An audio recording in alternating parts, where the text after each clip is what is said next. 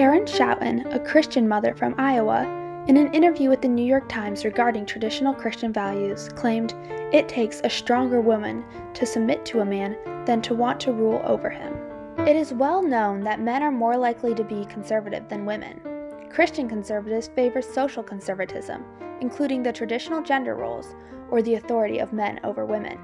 However, women make up a substantial portion of the Christian right, a group of evangelical Christians who have had increasing influence in the Republican Party as well as America in general.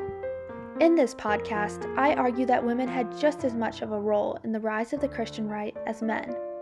From the rise of the right in Southern California to the influential and controversial figure of Anita Bryant, to how modern-day Christian women shape the narrative of evangelical sexuality. Today, we will look deeper into the often overlooked yet significant role of women within the Christian right, from the 1960s to modern day. This is Emily Perry, and you are listening to Transforming America. And I equated, when I was a younger woman, being female with being less than in the economy of God. And that's heresy, according to biblical narrative. Biblical narrative does not say you're less than if you're a woman.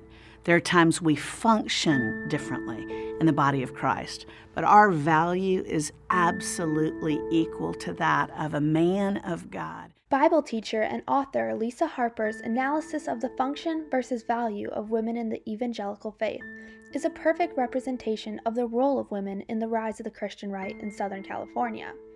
The rise of the right is often symbolized by the movement for the nomination of Barry Goldwater. This movement was a catalyst for modern Christian conservatism. In her book, Suburban Warriors, Lisa McGurr explains the pivotal role of Southern California in this movement. We discussed the causes of the rise of the right and its connection to Goldwater in a previous podcast. Today, we are not focusing on the causes, but on the suburban women who made the Goldwater candidacy possible.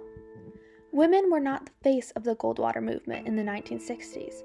Rather, they worked relentlessly behind the scenes of the grassroots movement.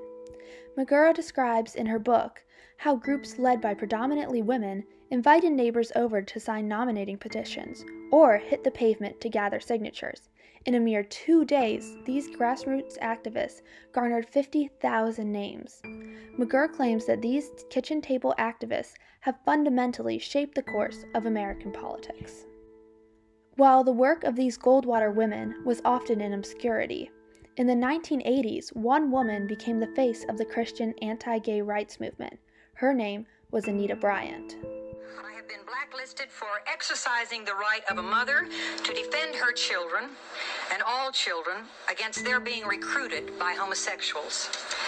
Because I dared to speak out for straight and normal America, because I dared to challenge the immoral influences of homosexual recruiters. Anita Bryant lives in infamy now for being the face of a homophobic movement. Yet her significance cannot be overlooked for 2 reasons. First, the widespread mobilization of her Christian evangelical followers set the stage for conservative Christian groups that would later be known as the Christian right.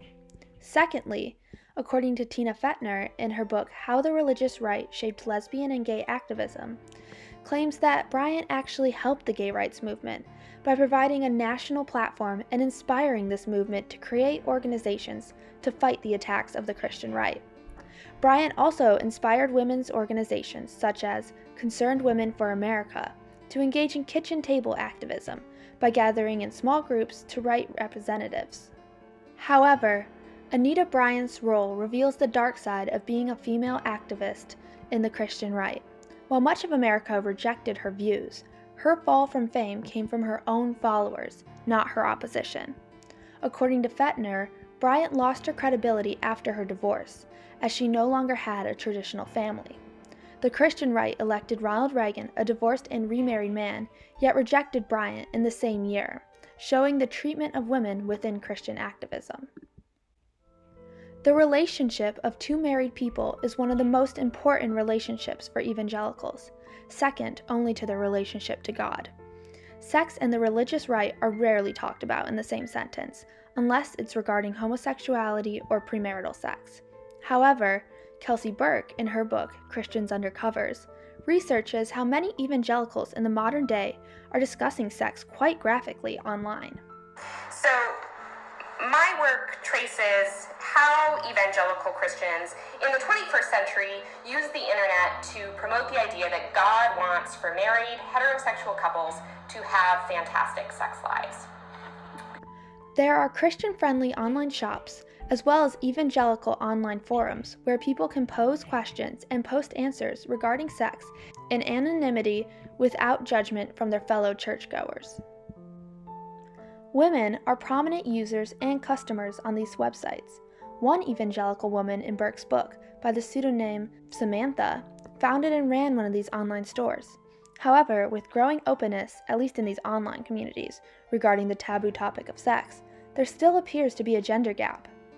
Many of these users still encouraged women's submission to men.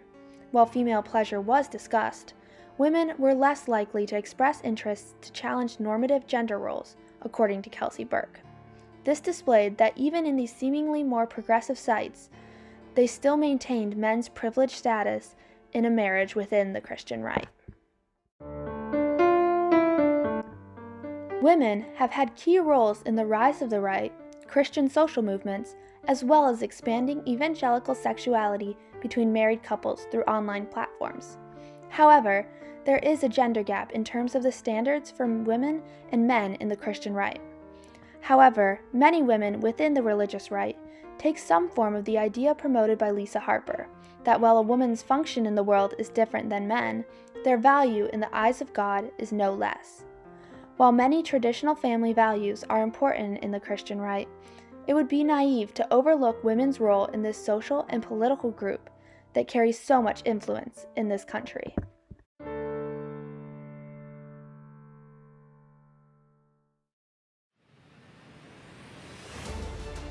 You've been listening to an episode of Transforming America, a podcast about the religious right, its origins, people, ideas, and the way it's changed the political and social lives of all of us.